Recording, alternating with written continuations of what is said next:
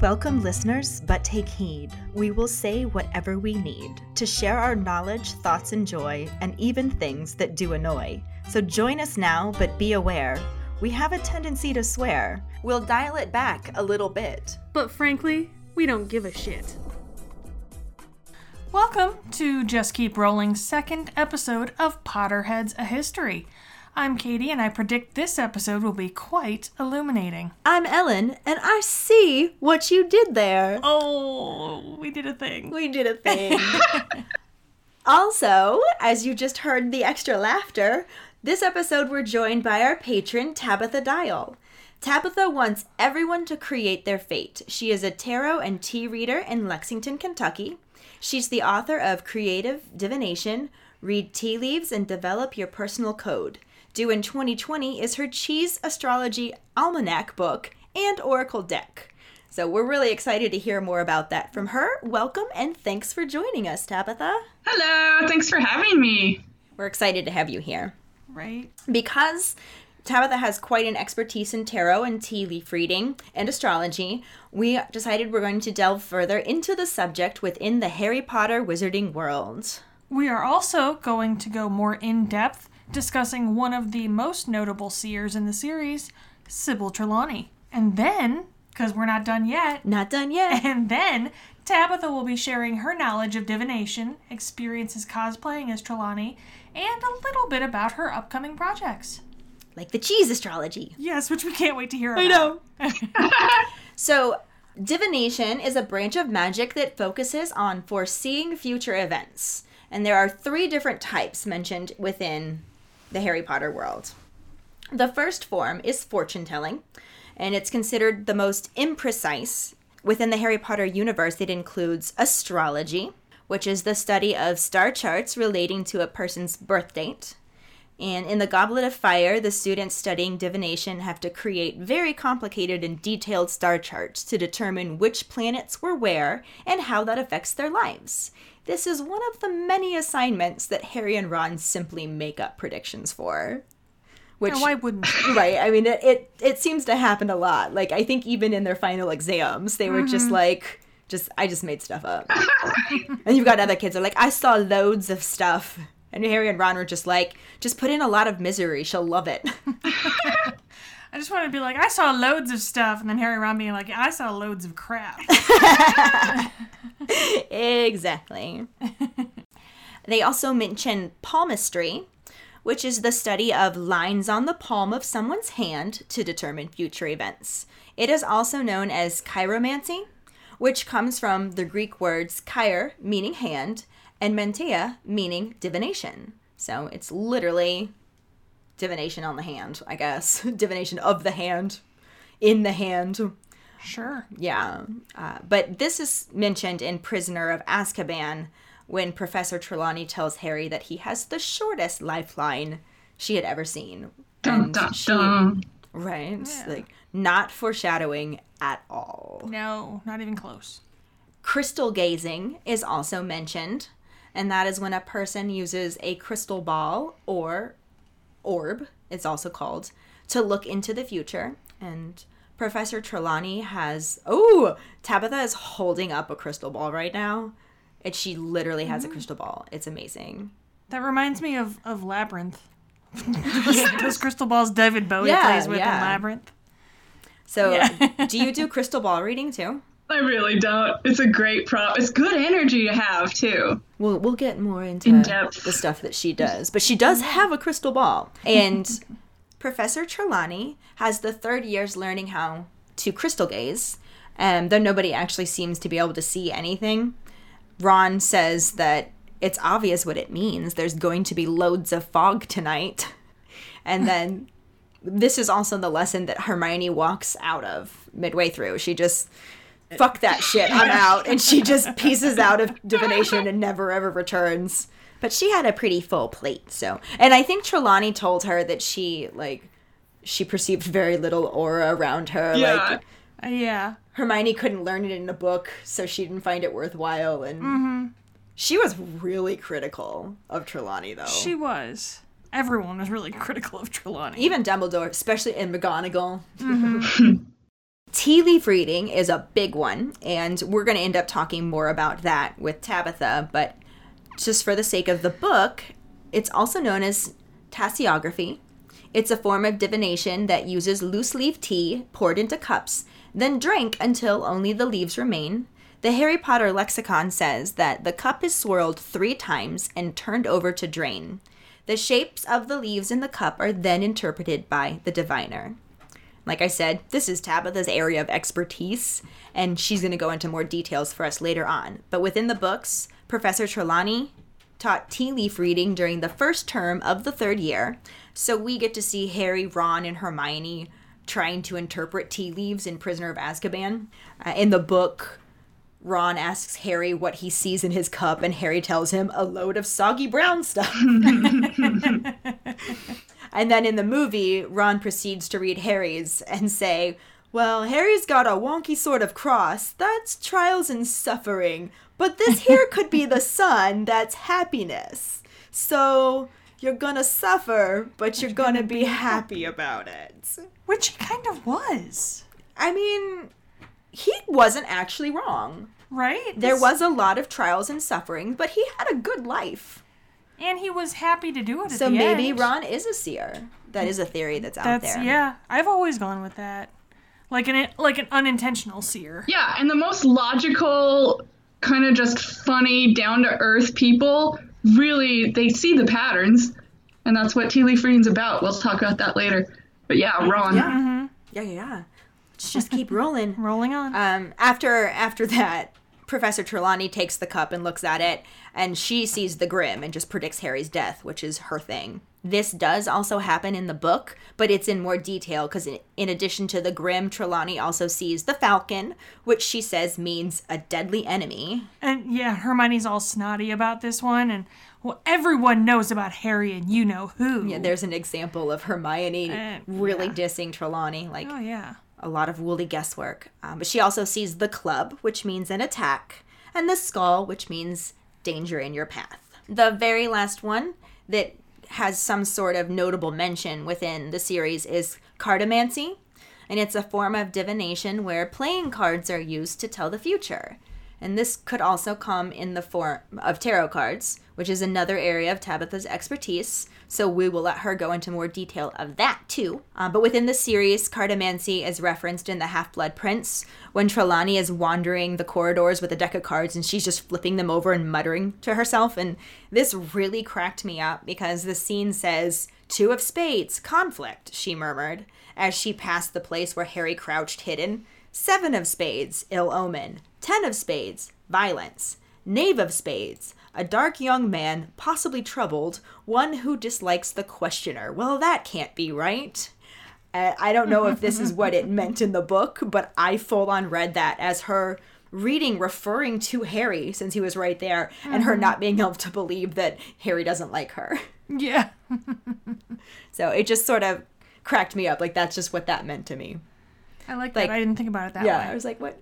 Yeah, it always struck me as funny. Yeah, I've actually also heard the theory that she was referring to Draco about Dumbledore. Oh, disliking because Dumbledore's questioning him about how the Death Eaters got in and all that stuff up on the tower. Yeah, when he's stalling and all that, you know. That could make sense too. I'm not sure that I would say Malfoy dislikes Dumbledore, but I also don't know that I would say that Harry actually dislikes Trelawney, so yeah. It's an interesting theory. Yeah, it's one way to go. That it is. The second form of divination mentioned in the series is centaur divination. They have put centuries into unraveling the mysteries of the stars and planets, and as we learn from Firenze, when he is hired to take over for divination after Trelawney is fired by Umbridge in Harry Potter and the Order of the Phoenix, centaurs have very little time or patience for fortune-telling. They read the planets and stars and then can burn herbs and leaves to attempt to determine timing by reading the flames and fumes. In Order of the Phoenix, Firenze has the 5th years burn sage and mallow sweet, and then try to find the symbols and shapes in the fumes. but he isn't even the slightest bit concerned that none of them can see anything. He's just like, it took the centaurs years and years to become competent, and then finished it off by telling them that it was foolish to put too much faith in such things anyways, because even centaurs can sometimes read them wrongly. Oh, I think that's the absolute right way to go about it. You don't want to put too much stock in it. It's a form of entertainment and connecting to something, but you might not always get a good connection. Yeah. Cool, thanks. The last form of divination is seeing, which uses the inner eye to see into the future. Witches and wizards that possess the inner eye are known as seers. When a seer makes a prediction using the inner eye, it goes on record at the Department of Mysteries. On the Harry Potter lexicon, it says other notable seers are the ancient Greek rivals Mopsos and Colchis, Cassandra Blavatsky, the author of Unfogging the Future, and the infamous dark wizard Gellert Grindelwald. There are also many more unnamed seers based on all of the prophecies that exist within the Department of Mysteries. Another notable seer in the series is Cassandra Trelawney, who is very famous and talented, and perhaps the most significant seer, although not necessarily most talented, but the most significant to the series, is Cassandra's great-great-granddaughter, Sybil Trelawney, who we also know as Professor Trelawney, and Katie will be talking more about her. I will indeed. Right now. Go for it. So, basic Trelawney rundown is she is a half-blood witch. Her mother was a muggle. And her father was a wizard. Her father was a wizard. Bit of a nasty shock for her when she found out, right? She actually has a 9.5-inch hazelwood wand with a unicorn hair core, which you don't hear hazelwood very often. No, I think that's the first time I've heard that. Yeah, it's very interesting. She's described as very thin with huge eyes, which may mainly be because of her Coke bottle glasses. Right. That magnify them. Doesn't Harry say he reminds her of a glittering insect? Yeah. Yes. Yeah. Which, I mean, that follows. That tracks pretty well, I think. I won't disagree. Her very first mention, we see her for the first time in Prisoner of Azkaban Chapter 6, which is called Talons and Tea Leaves. It was a very dramatic chapter. It was. Harry's death is predicted. Not for the first or last time.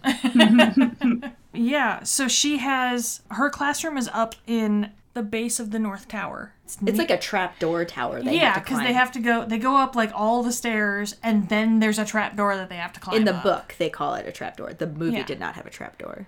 Well, no, we never actually saw them go into her But we office. saw Harry fetch the crystal ball. True.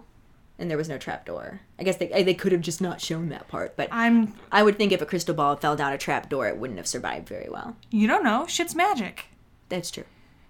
And they're heavy. And they're heavy. It's solid, too. It's a solid-ass crystal ball. It may have chipped it at least. Maybe it wasn't that big of a trapdoor. Maybe we should just keep rolling. Maybe we'll just keep rolling instead of discussing the physics of crystal balls and their ability to survive And the falls. layout of Trelawney's classroom in book versus movie. Anyway, the classroom is very overheated, and it's the fire isn't. It's not like normal fire. It's like perfumed fire. Right. I imagine it being like walking into, the back part of a Spencer's Gifts with all the incense burning. Yeah. I see, and I'm with Harry. I feel like it would either make me very sleepy or just trigger my migraines. Yeah. When I was 15 or whatever, I had the obsession with burning incense all the time in my room, and I had a very small room. Of course you did. Of course I did.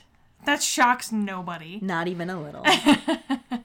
But I will like smell this incense now, like the stuff that I would use back in the day. I'm like, how did I even stand this? I'm not entirely sure. I couldn't even stand it back then. I never got into that stuff. I don't know.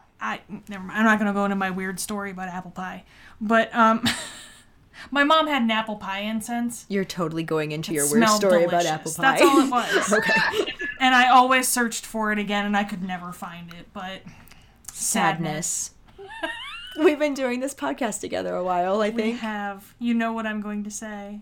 But, something else that wouldn't help with the sleepiness that would undoubtedly occur is all of the furniture is like big stuff, like overstuffed. Oh yeah, it sounds super comfy. Right? It's Warm overheated, and overheated, warm and perfumey, comfy stuffed chairs. furniture. Yeah. Oh, I would go up there for a nap, sure, until the migraine hit from nonsense. But her version of divination is fortune telling. She likes to start off her classes by predicting the death of someone in the class, of course. Which was Harry. Which in this case was Harry, which, I mean, she wasn't wrong. Technically, no. At the same time, she's not wrong ever, because everybody dies. So there's that. Oh my gosh. Well, when she makes, in one of the books, she makes a comment about Harry dying, and something about how people born in July are prone to sudden violent deaths, and he's just like, good, as long as it's not drawn out, I don't want to suffer. And I love how he starts reacting. He just, after a couple of years, gets so used to her predicting his death that he's just super sarcastic about it, and I love it.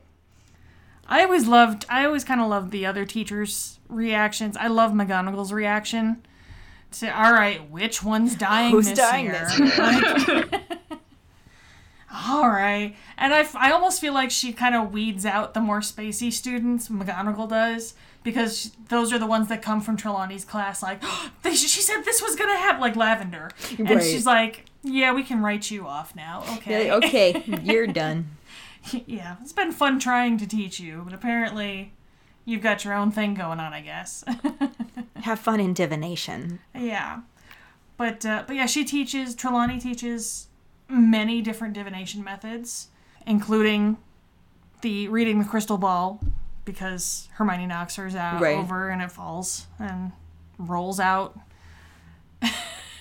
Like the meatball on top of spaghetti, it just rolls out the door. On top of spaghetti. All covered. You say with I go cheese. off on tangents. We'll get to that part later. Yes. See? We bring full circle. Cheese circle. divination right Yes, excellent. Mountain of cheese on the mountain of spaghetti or something. But they also, as we were discussing, she also teaches reading tea leaves, which is questionable at best, I kind of feel like. Her teaching methods or the actual application? It depends. Well, I kind of feel like she's just having them read from the book as to what it all is, though. Yeah, as to what everything I would say her means. teaching methods, because she's just like, find a shape, look it up in the book, and like, yeah, it didn't really seem like, because we can talk about this more in a little bit, but like, I'm not entirely sure she really knew what she was talking about with the subject. I think that she was the granddaughter of a famous seer. Because like you say that her version of divination is fortune telling, like that's what she taught. Yeah. But bitch claimed she was a seer. Like she thought she could see the future. She always was talking about her inner eye, which we know that she had one, but she didn't even actually know that. But but the thing is too is I feel like her original prophecy that she told to Dumbledore about Harry and Voldemort, and well, at the time it wasn't necessarily Harry, but Voldemort and the one who will who will vanquish, have the power to stop him, vanquish the Dark Lord.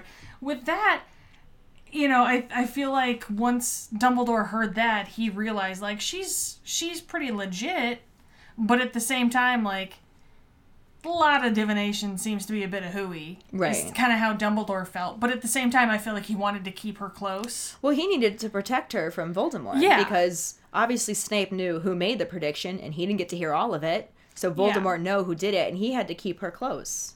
Yeah. But even after Voldemort was, even after the curse rebounded on Voldemort, and he was, like, he wasn't dead, but he was in hiding or whatever, or, injured.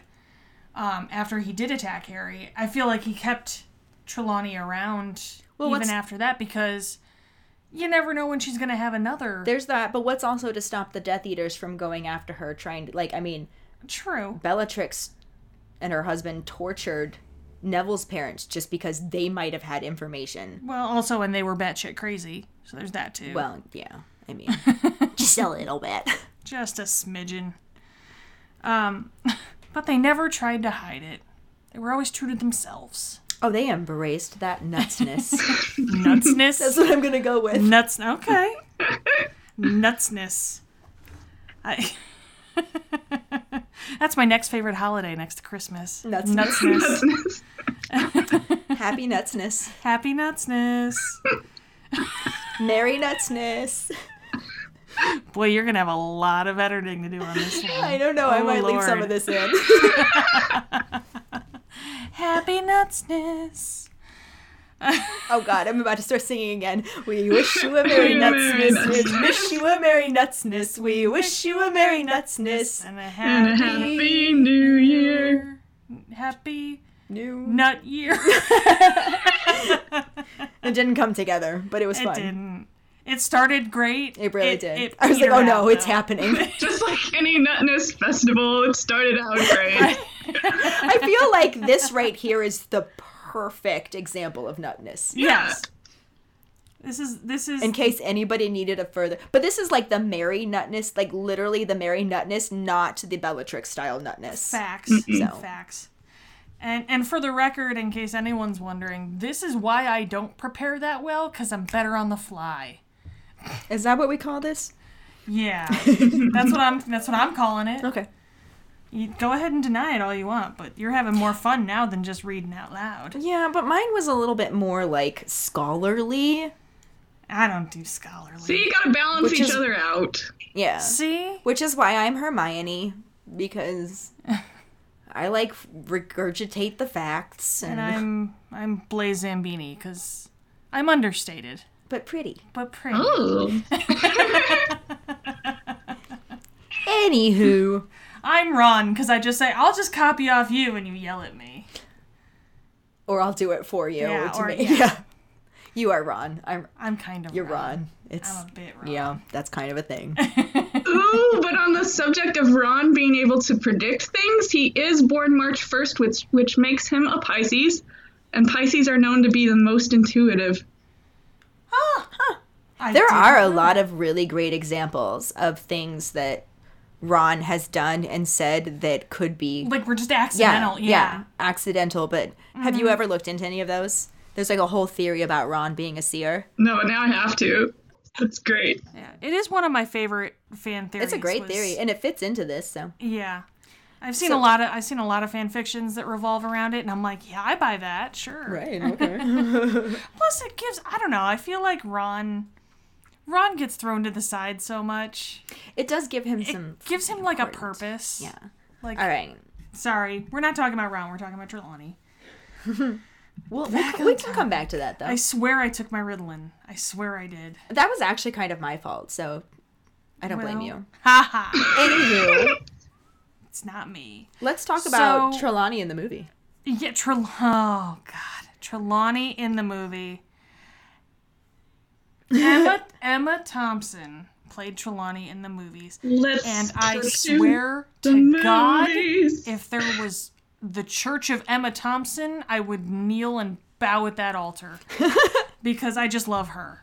I thought she was amazing. She was an incredible Trelawney, and just spacey, and I loved the like her introduction. yeah, the first time you see her, and she's like, "You shall discover if you possess the sight," and then she runs into the goddamn table. Because obviously she was watching out of her inner eye and not her actual eyes in Right. that moment. Exactly. Oh, it's possibly one of my favorite like little sight gags Little that they included in Harry Potter. Comedy gold right It there. was. It was. I want to know, when you cosplay as Trelawney, Yes. I know you're going to talk a little bit more about that later, Mm-hmm. but do you like channel Trelawney from the book, or are you just emulating Emma Thompson? Oh, goodness. That's a good distinction. I think I'm channeling Trelawney from the book. That goofy spaciness gives me a lot of leeway Yeah. to not know what I'm doing. Okay, I'm looking forward to hearing more about that then. We'll let Yeah. Katie finish her part. But yeah, so Emma Thompson was just wonderful. They had, and you know, a lot of that too was the costuming and the hair. Like, how do they get Emma Thompson's hair nice and frizzy? Oh my god, Emma Thompson hair was what I thought Hermione's hair was going to be. Right? Emma Thompson had Hermione hair, Somebody Hermione they should have need to had. take that hairdresser. That was probably a wig. Oh, well, yeah, I'm sure it was So- a wig, but But they still. could have given Hermione one too. We bitch a lot about Hermione's hair not being frizzy. So In case you haven't heard enough, it may be a bit of a sore spot for us, especially once you get to the third movie, because her hair was sleek. oh, she had beautiful Hermione hair. had like gorgeous hair in the third movie, and Emma Thompson was like, "I'm gonna go ahead and steal her hair." Right. But it worked on her. It just worked for Trelawney. So And she really did have that glittering insect look. Mm-hmm. It was perfect. she did. I loved the glasses. I loved everything about her. I just loved that you felt that she had so much faith in like her own abilities.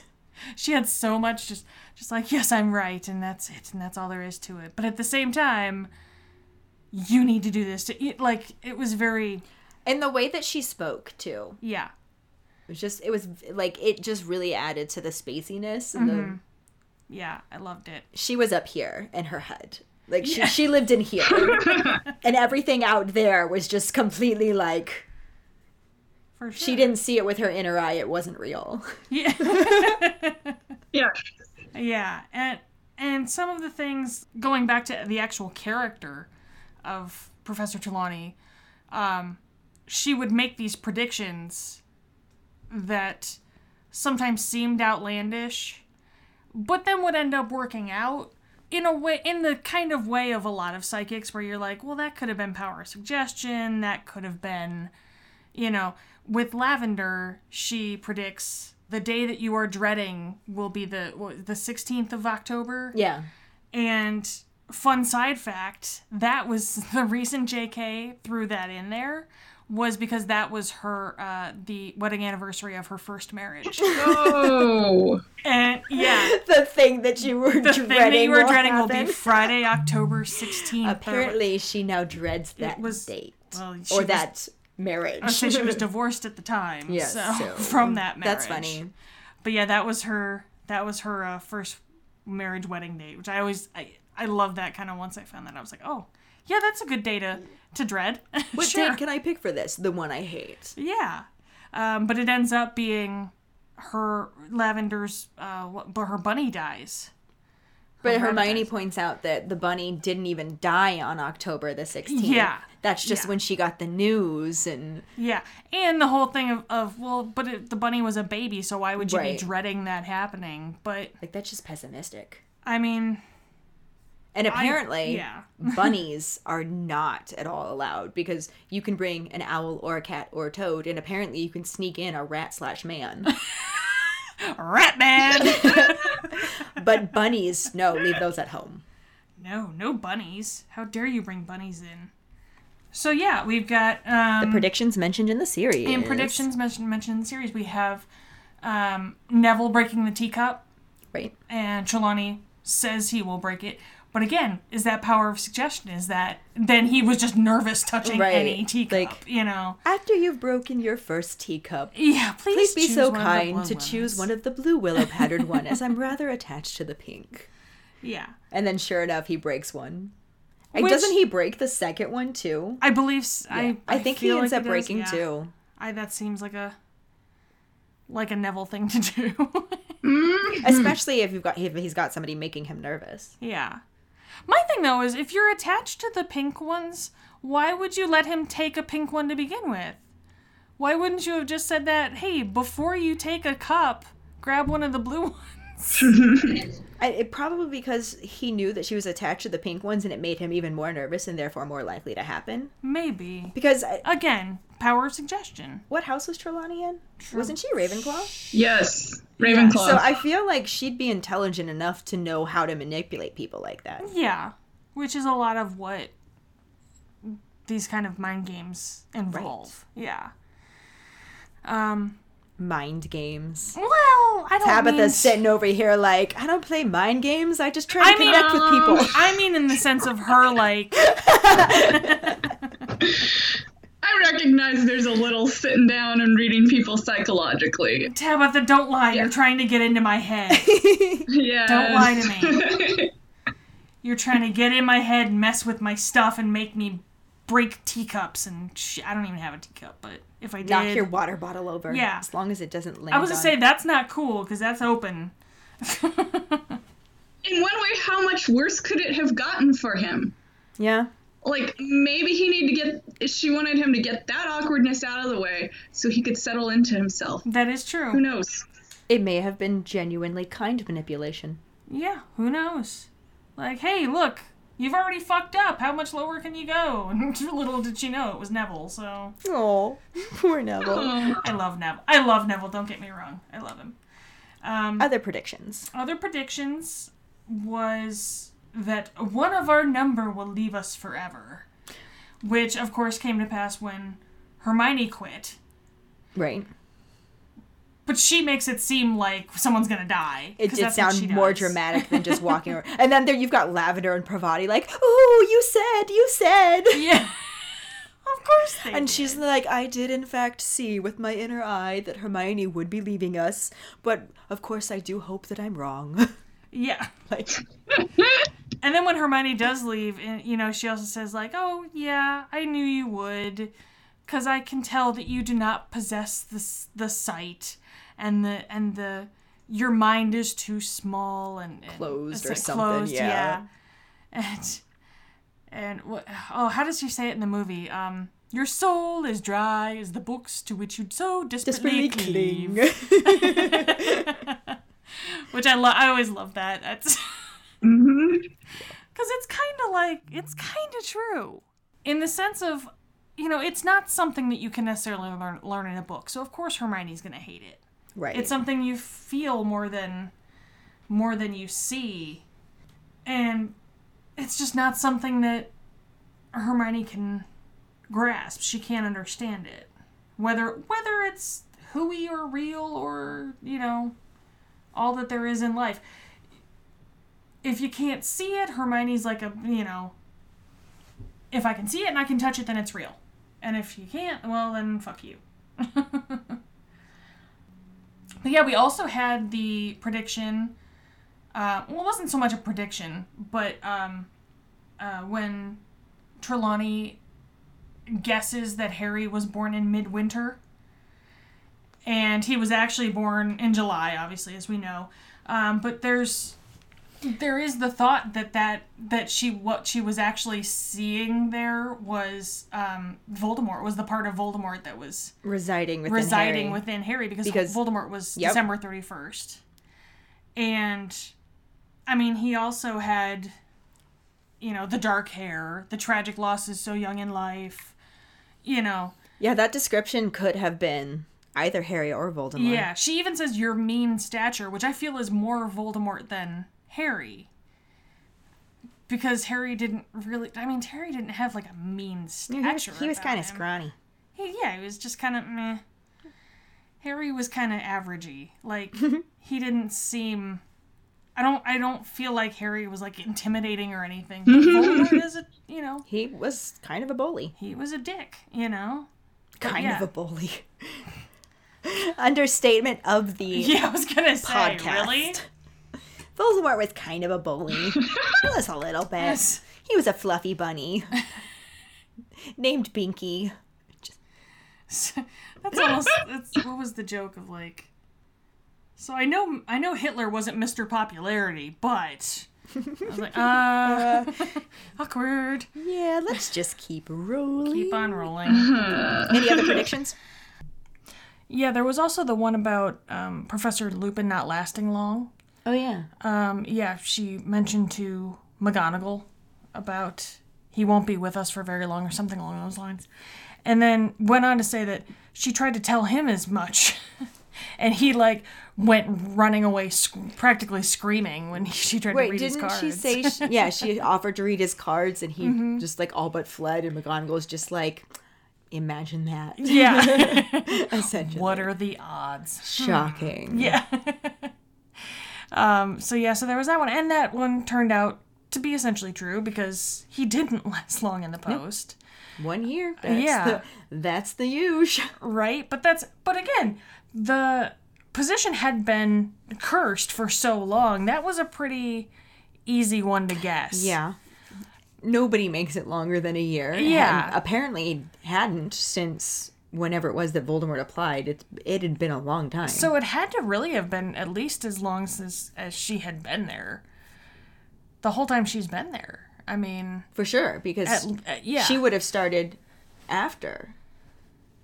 Because she started in, like just before Harry was born. Right. Like 79, 80, 81, something like that. And so the whole time, that position's been... The dark arts position's been cursed the entire time. So it can't be that shocking to her.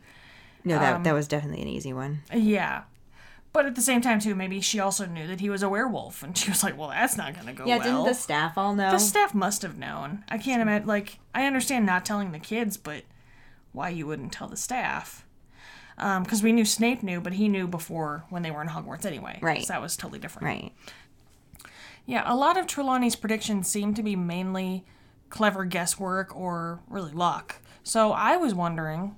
Does Trelawney have any divination abilities aside from her prophecies that she isn't even aware that she predicted? Or, is she only guessing and occasionally getting lucky, like Neville with the teacup? I mean, technically her very first reading of Harry's tea leaves wasn't inaccurate. No, not at all. And also when she told him he had a short lifeline. She wasn't wrong. He did basically die just a few years later. Facts. Those are also true. So... I think the bunny one was lucky. Yeah. Well, like I said, that could have been... The bunny could have been power of suggestion. That could have been... She told Lavender a date, so then Lavender was on the lookout for something bad to happen. Yeah. For something around bad that date. to happen. Yeah. That could have been as simple as, she got her period that day. You right. know? And she would have flipped out about that. Like I was saying, though, I don't think that's a prediction. No, I know. So. I'm aware. But that's what I'm saying. That doesn't necessarily mean anything, How many of her predictions were like that? I use predictions loosely. Right. In that case. Now, Tabitha, when we were talking about this earlier, I know you said both. Yeah, it's definitely a little bit of both. It's, as the Centaurs talked about, it took them centuries to be able to comprehend. I think that's a big part of all this too, is you don't really know exactly what you're doing, and many times you just hit on it. Nostradamus, he's famous for being a seer, but he also wrote thousands of predictions, and that's why we unravel them later on in history, and we get things that fit what he wrote. So I think it is a combination of all that. Cool. That makes sense. Yeah. Yeah. I like that. She really does. She has her two actual prophecies. Mm-hmm. The one predicting the initial defeat of Voldemort, that somebody being born at the end of July will be able to defeat him. And then, of course, the one about Voldemort's follower returning to him and him coming back stronger than ever. Yeah. But she also has no idea that she even predicted those. Which kind of makes me wonder, when Cassandra made a prophecy, when her great-great-grandmother made a prophecy, did she know, or was it a similar kind of thing? Mm-hmm. Do people know they made these prophecies, or was that just Sybil's thing? Yeah, that's an interesting question. It also makes me wonder, if a seer has a prophecy and no one is around to hear it, will it really happen? Yeah, with that note, we're just going to wrap up your section. Oh, fine. We'll just keep rolling. All right, so, yeah, Tabitha. I get to take over and talk about tarot You get and to take tea over. leaving? All right. Yay! Yay! And cheese. Oh, Don't and forget cheese. the Don't cheese. forget the cheese. And we'll get to Can't forget cheese, the yeah. cheese. All right, So, she tarot- legit just picked up cards, and I'm super excited. Yeah, so I have just a few of the cards, actually the 4 cards that Trelawney mentioned, and this is Modern Witch Tarot, and I'm just going to look at 2 of them because they're just so in-depth, but this is really close to one that's pretty standard, and it's the 2 of Swords, which would be the 2 of Spades that she first mentioned, and she calls it conflict. And of course, she's looking at just a playing deck, not as illustrated as this is. You'll see somebody sitting, with the swords crossed over their chest and they're blindfolded. And I see that as inner conflict. So when I was reading the book, I was able to vividly associate that. And I thought, oh, that's pretty insightful. And I think a lot of how tarot and tea leaf readings work is it's very much inner stuff that you're bringing up to examine. And then the other one I wanted to share was the Knight of Swords, which is similar to the Knight of Spades. Okay. And yeah, she's like a dark young man. Possibly troubled or something like that. Yeah, and just dislikes the seer. And you always have the energy of aggression kind of behind this particular card. Also, the knights are associated with rebellion, teenagehood, things like that. So, of course, that makes a lot of sense for his role. And the swords in general are associated with things like pain and sorrow, which bring me to the fact that a lot of people are afraid to get their tarot cards read because they think it's going to be full of pain, sorrow, bad news stuff, and the scary cards. But that's kind of rare, especially given the law of math that lies within it. There's 78 cards, so it's not terribly likely you're going to see those scary cards. And it's also what lays around it that has a lot of symbolism to it, too. What drew me into tarot initially was that kind of artwork. I thought it was beautiful. Here's a favorite card, too, the Two of Cups. Oh, yeah, that is really cool. Yeah.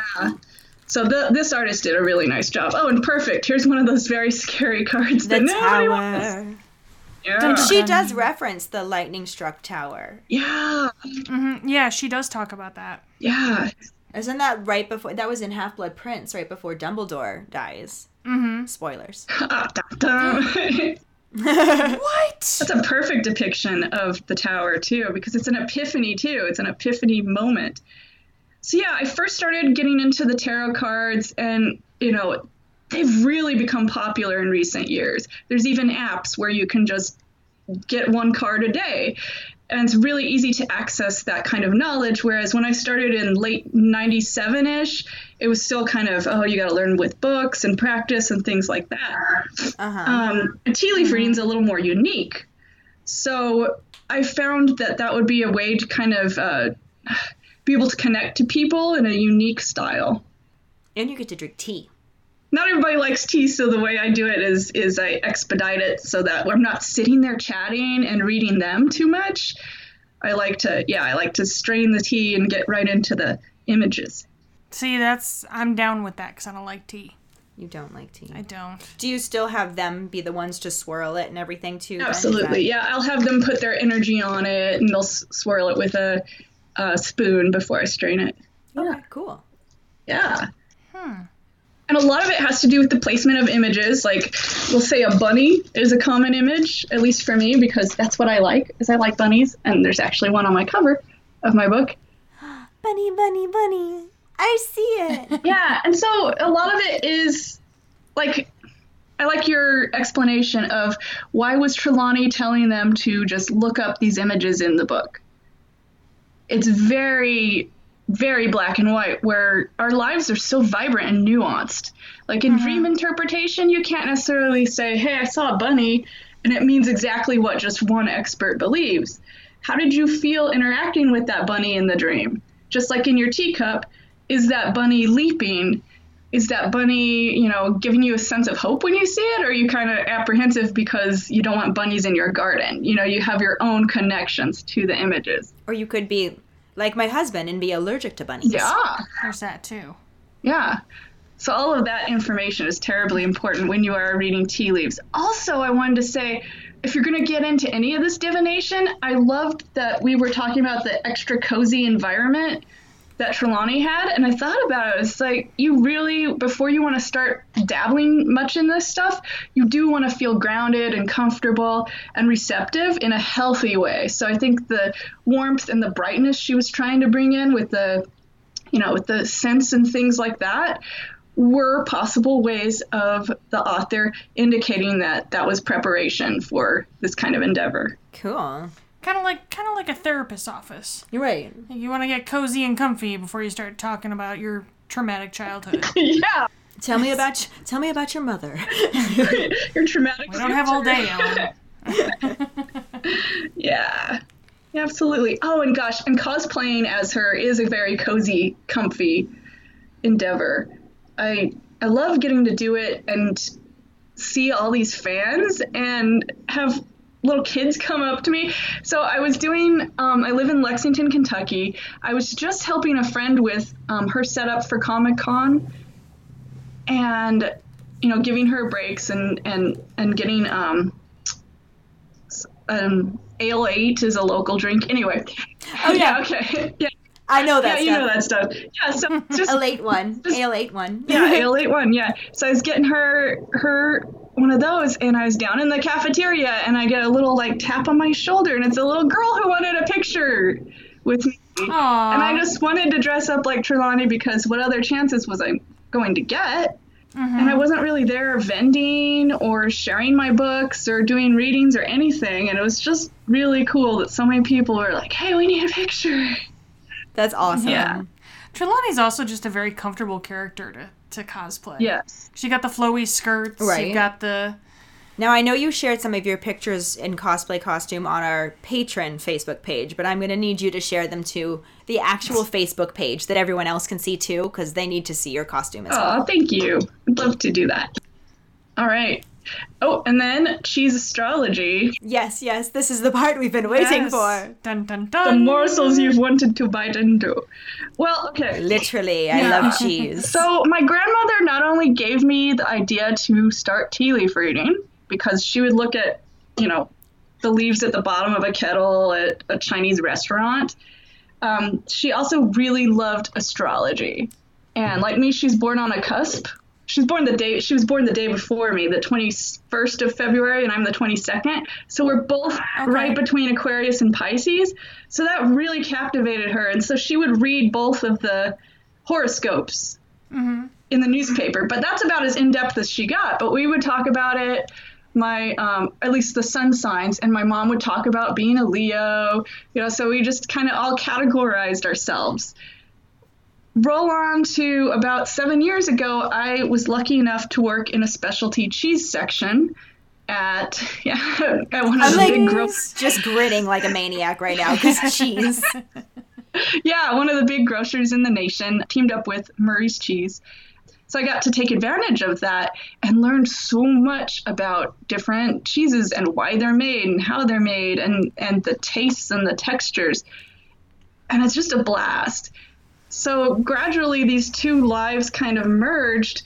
About a year and a half ago, maybe 2 years ago, I know I had to see the idea from like a meme or something where you put the cheeses in the astrology pairings. I thought that'd be a great marketing tactic. So we have these big old chalkboards in our cheese shop, and I get to change them out and redo the designs. So I did a similar thing where it was cheese pairings suggested by your sun sign. Oh, okay. Yeah, and so from that, after I got my first book published, the designer and illustrator publisher, she said, okay, next one, let's do cheese astrology. I was like, well, wait, we just finished this one. She's like, no, it'll be easy. And what I've done is instead of just the 12 signs, I broke it down even further, which isn't anything new, but there's 48 instead. So you've got kind of like 3 main degrees to each of the sun signs. So say you're born a Leo, but somebody else 2 weeks later is also a Leo, and you're kind of different. Right. Mm-hmm. It's a lot of components, but it has to do with your cheese. It has to do with your cheese. That's right. Yeah. But yeah, it's a lot of different nuances.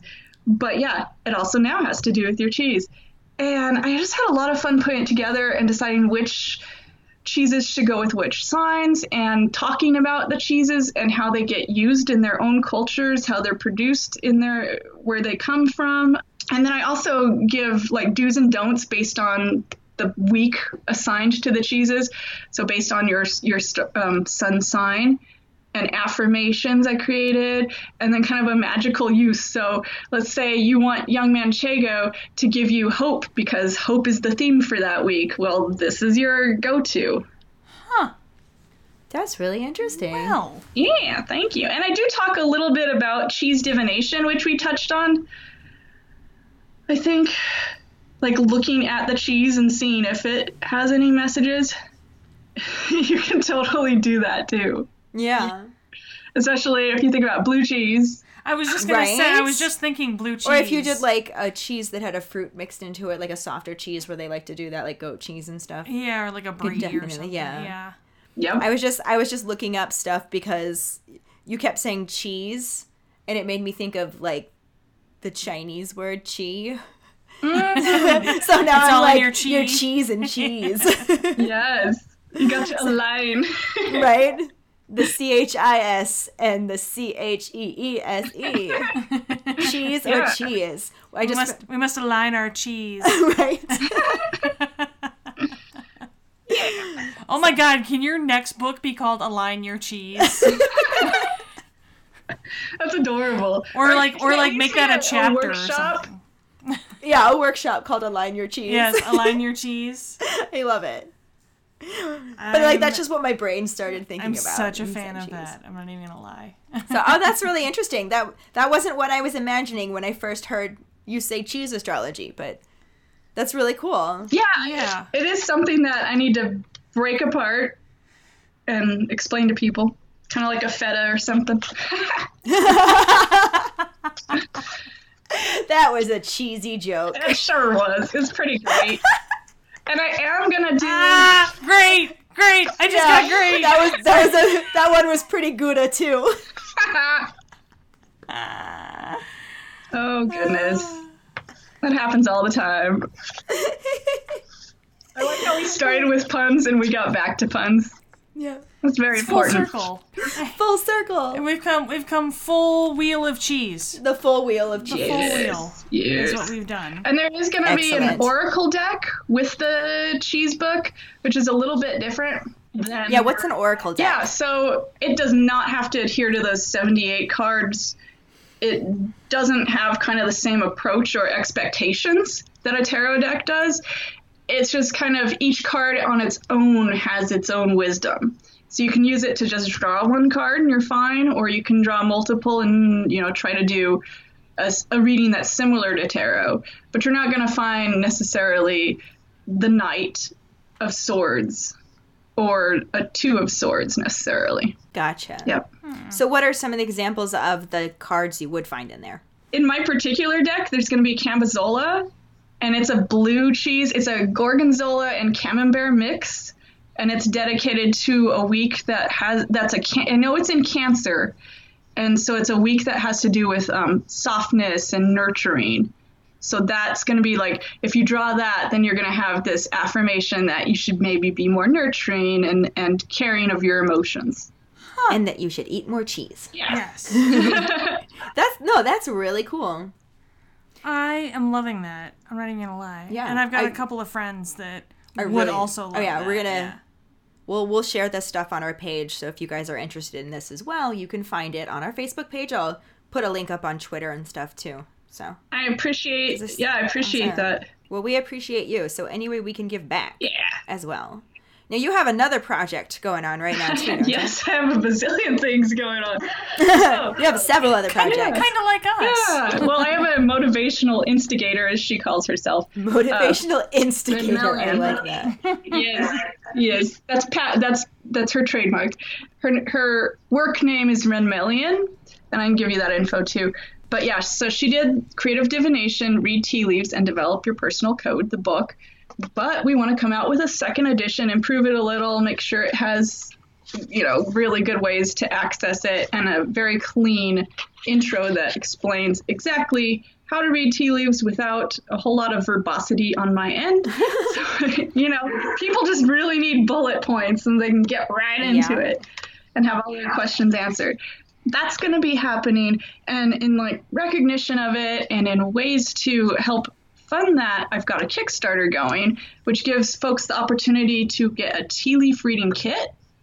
So it includes the second edition of the book, a tea leaf reading journal, which is going to be the diagrams, pure diagrams from the book, which looks like a neat. teacup. Yeah, and a little more space, I think, for you to capture your own notes on what it is that you saw in your cup. Yeah. Gosh, all sorts of goodies, of course, stickers. Yay, stickers. Say create your fave. Yeah, which is my Your little motto. Slogo. I started to say slogan and ended saying motto. Yeah, So it's your little slogan. It is. It is now, definitely. Yeah. And this is really Copyright cool to Ellen bring to Ganley. life.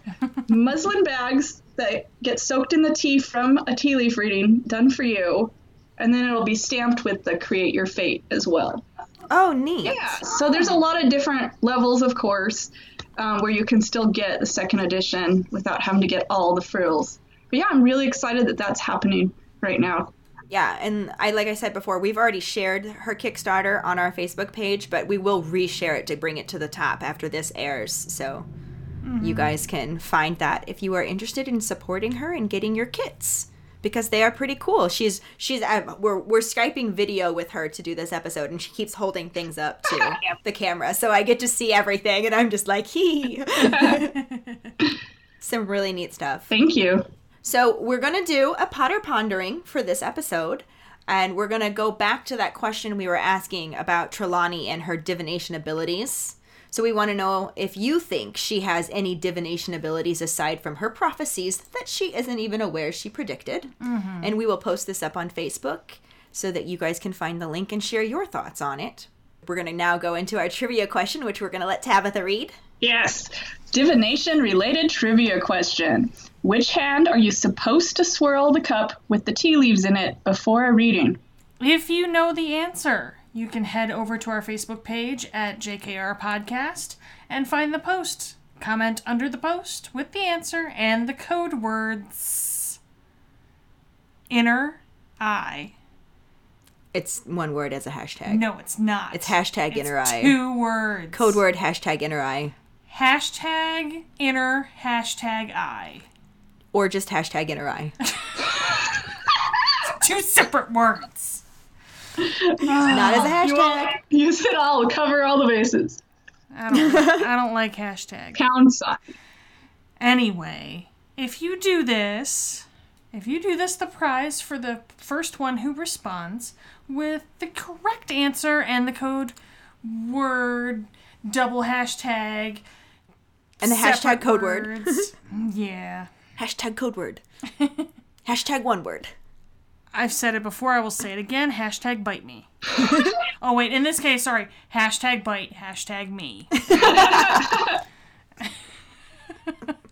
Anyway, what do they get? If you do this, you will get a Bitch is a Witch, Motherfucker's a Wizard, Just Keep Rolling, or one of our Pride stickers. Which is our logo, but with a rainbow tail. Because that's just fun. It is really fun. I like it. That's super fun. Another way to get a sticker is to rate and review us. If you're Apple, you can do it through the Apple Podcast or iTunes app. If you don't have Apple, then as a recommendation on our Facebook page. If you email us at justkeeprolling@gmail.com to let us know you did, and we'll get back to you to figure out which sticker you want and where to send it. And don't forget to find us and follow us on Facebook at JKR Podcast and Twitter and Instagram at Just Keep Rolling. We are going to continue creating more Potterheads of History episodes, and you can become a patron to gain access to those future episodes, along with other perks. If you would like to support us as a patron for those perks, you can go to patreon.com/justkeeprolling. And as always, as I always say, any support you can give is always much appreciated. We really want to thank Tabitha both for being one of our patrons and for putting the time aside to record with us today. And dealing with me. And dealing with both of us. It was fun. Thank you. Join us for the next episode, which is coming out this Friday, when we will talk about Chapter 14, Norbert the Norwegian Ridgeback, and the corresponding film scenes. Thanks for listening. We hope you hear us again. I'm Katie. I'm Ellen. Until the next time, just keep rolling.